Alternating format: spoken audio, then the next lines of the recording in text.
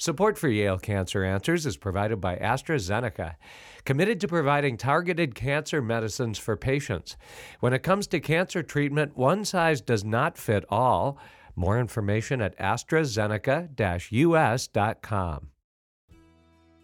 Welcome to Yale Cancer Answers with Drs. Anees Chagpar, Susan Higgins, and Stephen Gore. I'm Bruce Barber.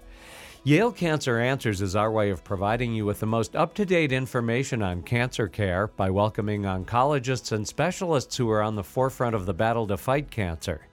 This week, Dr. Gore is joined by Dr. Kristen Moyer and Chaplain Randall Spalding for a conversation about ways to address the religious and spiritual needs of cancer patients. Dr. Moyer is a clinical instructor in the Department of Medicine at Yale School of Medicine. Chaplain Spalding is chaplain of the oncology and sickle cell units at Yale New Haven Hospital, and Dr. Gore is director of hematologic malignancies at Smilow Cancer Hospital. If each of you could maybe take a minute or two and tell us sort of what you do. Great. Yes, thanks so much for having us. So I'm, as you said, currently a chief resident in internal medicine this year, and looking forward to starting a palliative care fellowship at The Ohio State University coming up in July. As a chief resident this year, I had an opportunity to give a medical grand rounds, and my topic was caring for the spiritual needs of patients. And this was really a culmination of interests that have spanned the past several years for me. Really starting in medical school, I had an opportunity to be a patient and recognize kind of the vulnerability and the kind of fear that comes along with being in that position. And really, at that point, felt very strongly that the spiritual care that I received while I was a patient, and also the way that I depended on my spiritual beliefs to help me make decisions in those times was so powerful that it really ultimately framed my experience in going back into medicine after that time. And I, constantly would just hear the themes of the patients that I cared for, the existential themes, the fear, the distress, and that really led me to take a break from medicine for a couple of years and pursue additional theological training. And to do a chaplaincy internship. And so it's, that experience really was one of the hardest clinical experiences of my entire training. The chaplaincy, indeed. And I think Dr. Reverend Spalding can speak to that. I think what that training looks like, but the number of on-call shifts and the responses to all the deaths that occur in a given period of time when you are on call. Kind of what a chaplain goes through in a given period to respond and be present with people during those times of fear and loss is amazing. And I think to even for me just to have a few months of a glimpse of that experience really just, I think propelled my interest more to be able to, as a physician, come back and try to integrate those skills that I learned from my chaplain colleagues, but also really try to find ways in medicine to integrate the care that we give with our chaplain colleagues and find ways to do interdisciplinary spiritual care better. And so that was really, as an opportunity presented itself this year to talk about a topic that was interesting and important to me.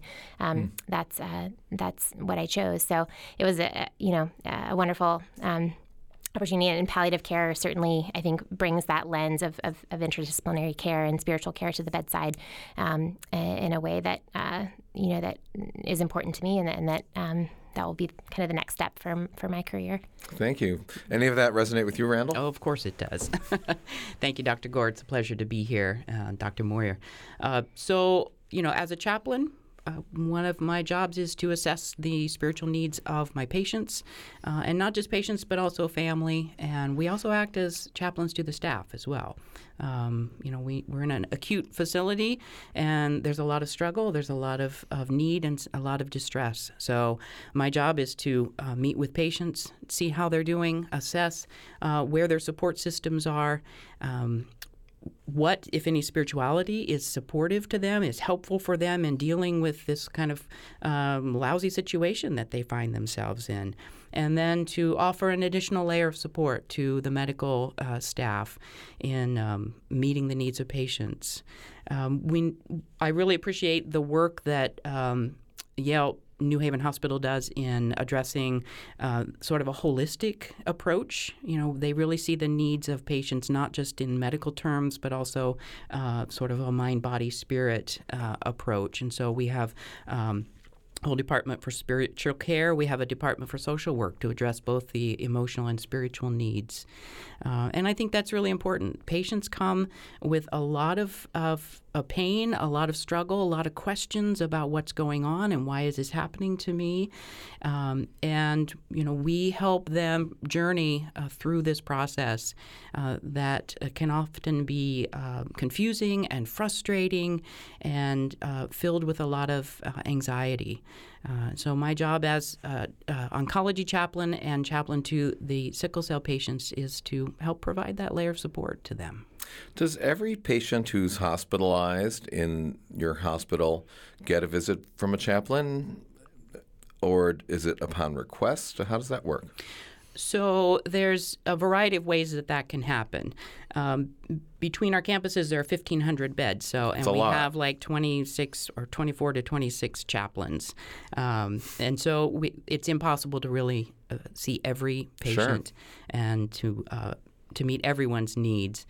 One of the ways we work is through referrals or consults. So if a nurse is assessing a patient or a physician is assessing a patient or a social worker has seen them and they detect, some sort of spiritual need or that they could benefit from a chaplain, they put in a consult and that appears and we see that patient within 24 hours. We also have a great relationship with the unit staff, with the nurses, with the nurse managers, with the social workers. And so we're always talking to them and saying, what's happening today? Who could use a visit? Who's really struggling? And our staff is great at saying, tapping me on the shoulder and saying, hey, I think you need to go see Mrs. So-and-so, or, this person's really, they just received, a really bad diagnosis and they're in tears. Can you help them? We also have a goal of trying to see patients who have been in the hospital up to 7 days. So if it's getting close to 7 days, I make sure that I knock on the door and go in and say, I'm here. We're here to support you. How are you doing? And, what's helping you get through this? Well, that's great. Now you wear a clerical garb on a daily basis whenever I see you. And clearly many of the patients and families are going to be coming from non-Christian faith traditions. Right. So what is that like if you walk into an Orthodox Jewish room or a Muslim room or a Hindu room? What's the response? Are people open to that? Do you feel like, okay, I've got to put on a special hat, a special miter? Well, let me just say that we don't have a particular dress code. So some chaplains wear a collar and other chaplains don't.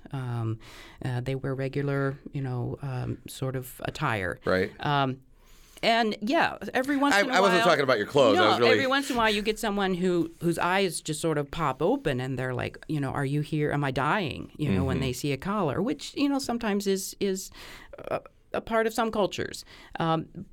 But I work, very quickly just to say, no, I'm here as a part of the team, and we're here to support you.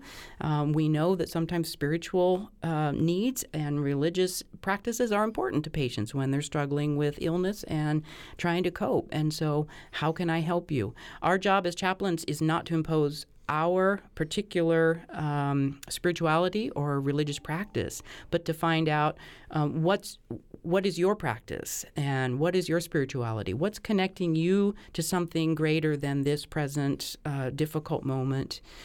It might be your faith community. It might be your prayer practice. It might be meditation. It could be nature. It might be your pets or your family is your greatest source of spiritual strength. And so we have conversations. We try to support them in any way that we possibly can. So we're talking sort of small s spirituality or a bigger umbrella spirituality as opposed to religion, really, or even faith necessarily. I mean, I guess we get into semantics here. You can, but we also assess if they do have particular religious practices, if their religious community is very important to them. And I'll say, does your faith community know you're here? Would you like me to call your priest or your imam or your community and let them know? Would you like a visit from them? What practices are helpful to you? Can I bring you a religious text that's important to you? Some people ask for the Quran. Other people ask for the Bible. Some people want a rosary. Some people want healing oil. And we try to make, as much as possible, all those things available to our patients to help them to cope and to find a way to ease their anxieties and the stress of what they're going through. Kristen, what was your training like during your chaplaincy intern? What did you have to do? Did you take classes?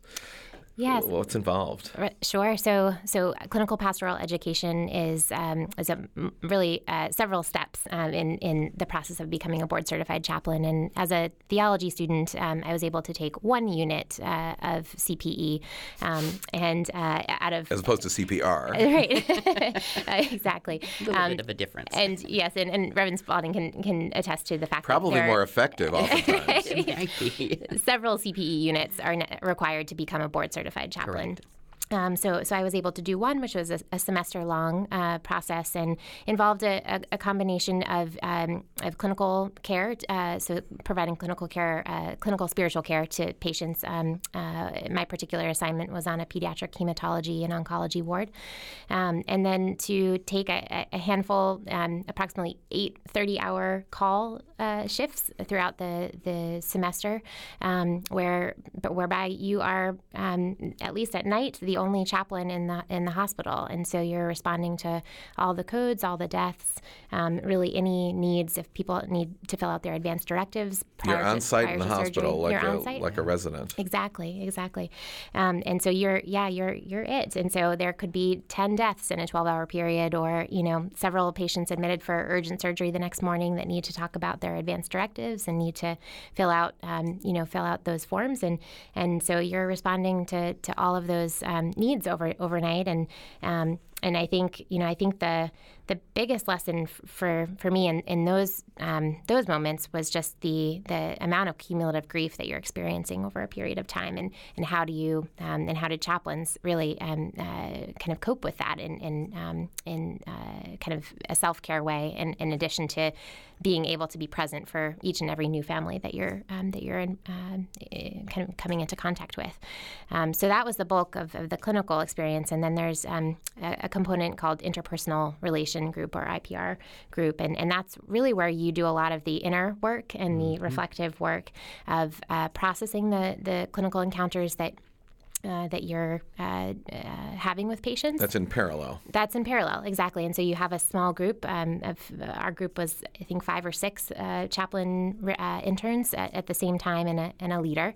And they would really push us to reflect. We used an assignment called a verbatim, where you literally write a script, almost retrospectively, of your encounter with a patient and what they said and what you said, and really try to hone in on, why did you jump in and change the subject there, or why didn't you wait? How uncomfortable were you feeling, right? Exactly. Right. And why did you kind of use that theology speak right there and make things more complicated than the patient really intended? Well, I have my guesses, but you can tell me if I'm wrong after our break. Right. But right now, we've got to interrupt this really fascinating discussion, I'm sorry, for a medical minute. Please stay tuned to learn more information about the spiritual needs of patients with Dr. Kristen Moyer and Chaplain Randall Spalding. Support for Yale Cancer Answers is provided by AstraZeneca, a global science-led biopharmaceutical business committed to bringing to market targeted oncology medicines that address unmet needs. More information at AstraZeneca-US.com. There are over 13 million cancer survivors in the U.S. and over 100,000 here in Connecticut. Completing treatment for cancer is a very exciting milestone, but cancer and its treatment can be a life-changing experience. Following treatment, the return to normal activities and relationships may be difficult, and cancer survivors may face other long-term side effects of cancer, including heart problems, osteoporosis, fertility issues, and an increased risk of second cancers. Resources for cancer survivors are available at federally designated comprehensive cancer centers, such as the one at Yale Cancer Center and at Smilow Cancer Hospital, to keep cancer survivors well and focused on healthy living. More information is available at yalecancercenter.org. You're listening to WNPR, Connecticut's public media source for news and ideas. Welcome back to Yale Cancer Answers. This is Dr. Stephen Gore. I'm joined tonight by my guests, Dr. Kristen Moyer and Chaplain Randall Spalding, and we are discussing ways of caring for the spiritual needs of patients. Kristen, before the break, you were telling us about some of the training you did in a chaplaincy internship, and you earlier described the difficulty of having all of this grief on your shoulders, or at least in your face, if you will, and that you actually did your chief residency piece on how the spiritual caregivers care for themselves. Did you come up with an answer? Because apparently you're going to palliative care, so this is not, the end for you in this direction. Yeah, thank you, Dr. Gore. I think it's a great question, and I think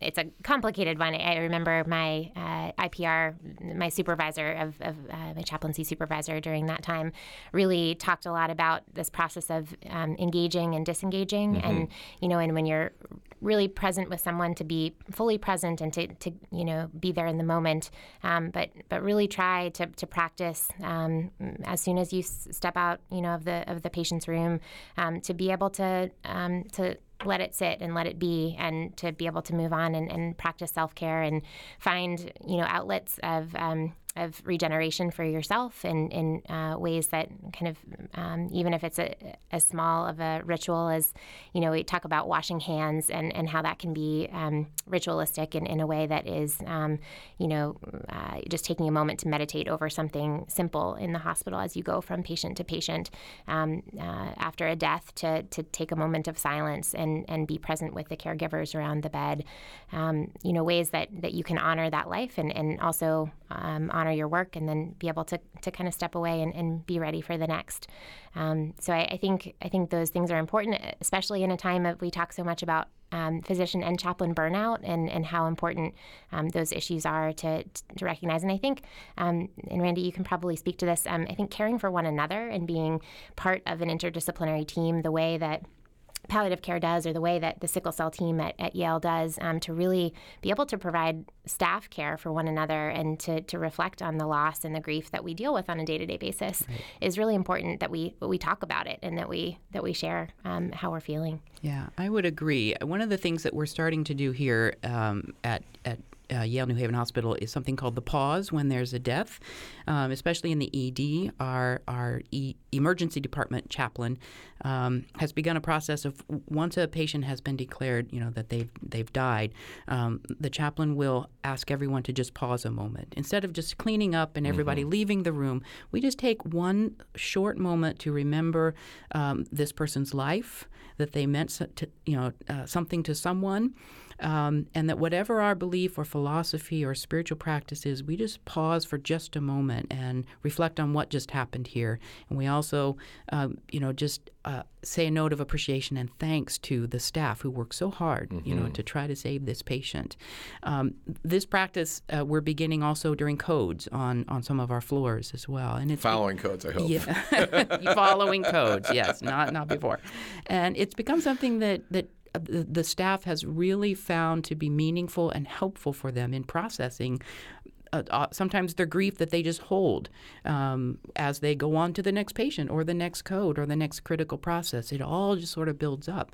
And doing something simple that isn't really tied to a religion has been really meaningful and very helpful for staff. In my previous place of employment, one of our chaplains would come around once in a while and do this ritual. I don't remember exactly what it was, but it was a pouring of water and blessing, and it was non-denominational for the staff. Right. And it was really, really wonderful just for, I mean, I was a physician, of course, but the nurses actually allowed me in. And it was really special just to take that moment and be together. And again, I'm not sure what it was touching, but it was very, very centering for everybody and calming. Yeah, exactly. We often take moments throughout the year to have staff come together on the floor to remember often patients who have died, to also offer care to the staff, who work so hard and, again, store up a lot of this energy. And we take small moments. We do, during Nurses Week, we do a blessing of the hands. Mm-hmm. We just thank the nurses for all their care and compassion and for the healing that they provide. We offer the same thing to physicians, to all of our staff. And it's just a way, again, to connect, to remember that what we're doing is for the needs of our patients, and we care about them, and it's an act of kindness and compassion. Beautiful. I'm wondering if either or both of you have a brief anecdote of a family or patient encounter where you really feel that you were able to intervene, or I'm not sure intervention is the right word, but really help in a certain special way that wouldn't have happened without the spiritual piece.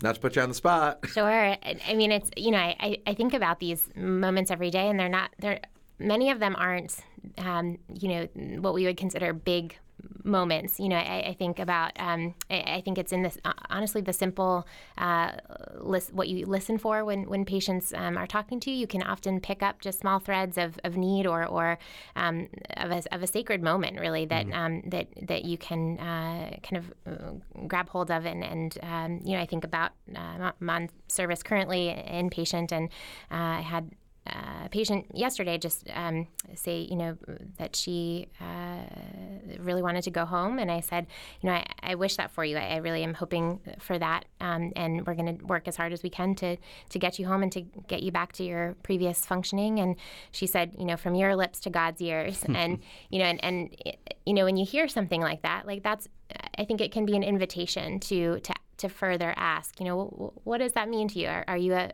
person of faith, or would you consider yourself a spiritual or religious person? I hear that language, and tell me a little bit more. And so that opened up the door to a longer conversation about her kind of self-identity as a Jewish woman, and what that meant, and that she was really looking forward to kind of spending some time with her rabbi, but that nobody had called that person yet. And so just a moment of listening to a type of language that patients will use and probing a little bit more allowed me to connect her with her spiritual advisor, which I wouldn't have otherwise really been able to do if I kind of let that pass by. And whether that made a huge difference in her hospitalization, I'm not sure, but I bet it did. Sure hope. You sure hope so, and whatever we can do. As Chaplain Spalding said, to connect people to the resources that that they have as internal kind of locuses of support and comfort. I think that's our job, and I know that's our job. And sometimes we have the tools as physicians, and oftentimes we don't. There are things outside of our realm, and our job is to be a spiritual care generalist and to ask the right questions, to listen, and then to refer or put the wheels in place, which is often referring to our chaplains. Yeah. I can think of one instance recently, and this happens a lot when a patient is first diagnosed with having cancer. Sure. It's a very, very scary moment for them. And the word cancer brings up such a sort of a monstrous connotation, and they wonder about their future, and everything is thrown up in the air, and it can bring a lot of anxiety. And so I was called to sort of sit with a patient who had just been told that, she had cancer. And one of the first questions she said is, is why is God doing this to me? Why me? I'm a good person. And, sort of ran off a list of things of service that, she had been involved in and caring for others. And but her main, situation in the moment was a lot of spiritual distress. Why is God doing this to me? And just in sitting with her and spending time in sort of what we call a non-anxious presence, I invited her just to sort of hold for a moment, and we breathed together a little bit. We took a few deep breaths. And then through the course of the conversation, we started talking about, let's unpack that. Why is God doing this to me? And first of all, I wanted to know what her understanding of God was and who is the God that she knows. And in the course of that conversation, we found out that, really her God is not a God who causes people to have cancer. But in that moment, we sort of lose sight of sort of our ground. And part of our job as chaplains is to help people remember that they do have a ground. And for her, it was a strong faith that she had. And she was able to remember that, her God is a God of healing, and that, through her prayer practice, it can bring her a lot of comfort. And it brought her anxiety level down to a very manageable place where she could begin the process of sort of looking at, what's going to happen and talking a little bit more concretely about things. And it was just a sort of a beautiful moment for her to go from this high of spinning out of control to remembering who she is and what her faith and her spirituality was. And I think it was, a really helpful moment for her. That sounds like it was. Do you ever have ongoing longitudinal relationships with these patients? Or is it always sort of in this acute setting? No, I do. And I've been working as a full-time chaplain now for about 2 years. And I'm realizing, and I'm starting to have to process my own feelings about, when I first started, I'm starting to see some of the patients that I first met 2 years ago who began their treatment process are coming to the end of their life. And so, and my journey with them has been, quite long. I see them when they come in for their treatments. I also am the chaplain for the outpatient units too. So when they come in for chemo or radiation, I visit them. Or they call and ask to see, the chaplain. And we've journeyed together through this whole process of diagnosis and treatment and the transition often to hospice or something like that. And so, it's not just a one-time experience that chaplains have with patients, but sometimes it's an ongoing process, and we walk the journey with them. One of the things that I remember as a young attending many years ago was a woman from a very strong faith tradition who was diagnosed with a bad leukemia at the same time her young daughter was hospitalized at the same hospital for a recurrence of her leukemia. Wow. And, I tried to be compassionate and let her talk about how stressful that must be. And she was very comfortable, in her faith that, of course she wanted to be there for her 4 kids as much as possible, but she knew that she'd be seeing them in another place and that she was okay with that. That was great. I admired that. Well, not of course, but in this particular case, some months later, things weren't going so well, and she was nearing the end of her life. I wasn't actually her doctor at that time, but I came by to say hello. And she was so distressed because she was having a crisis in faith about not being sure what was going to be next. And in her church community, she didn't feel that it was okay to talk about that, that she would not receive. It was her impression that she would not, that her feelings would be invalidated. Mm-hmm. I look back at that, and I was able to listen and just say, gee, that sounds so hard and lonely. But I realized I probably said, get the chaplain, or whom should we get? And now I would know better. Well, I think the fact that you acknowledged and validated that situation says a lot. Again, and it's a small way, but it's an interdisciplinary way to say you recognize it. And even if you did call the chaplain later, I think that was a very appropriate thing to do, because we continue the care, because it's all about caring for our patients and providing that holistic approach. Dr. Kristen Moyer is a clinical instructor in the Department of Medicine at Yale School of Medicine, and Randall Spalding is chaplain of the Oncology and Sickle Cell Units at Yale New Haven Hospital. If you have questions, the address is canceranswers@yale.edu, and past editions of the program are available in audio and written form at yalecancercenter.org. I'm Bruce Barber, reminding you to tune in each week to learn more about the fight against cancer, here on WNPR, Connecticut's public media source for news and ideas.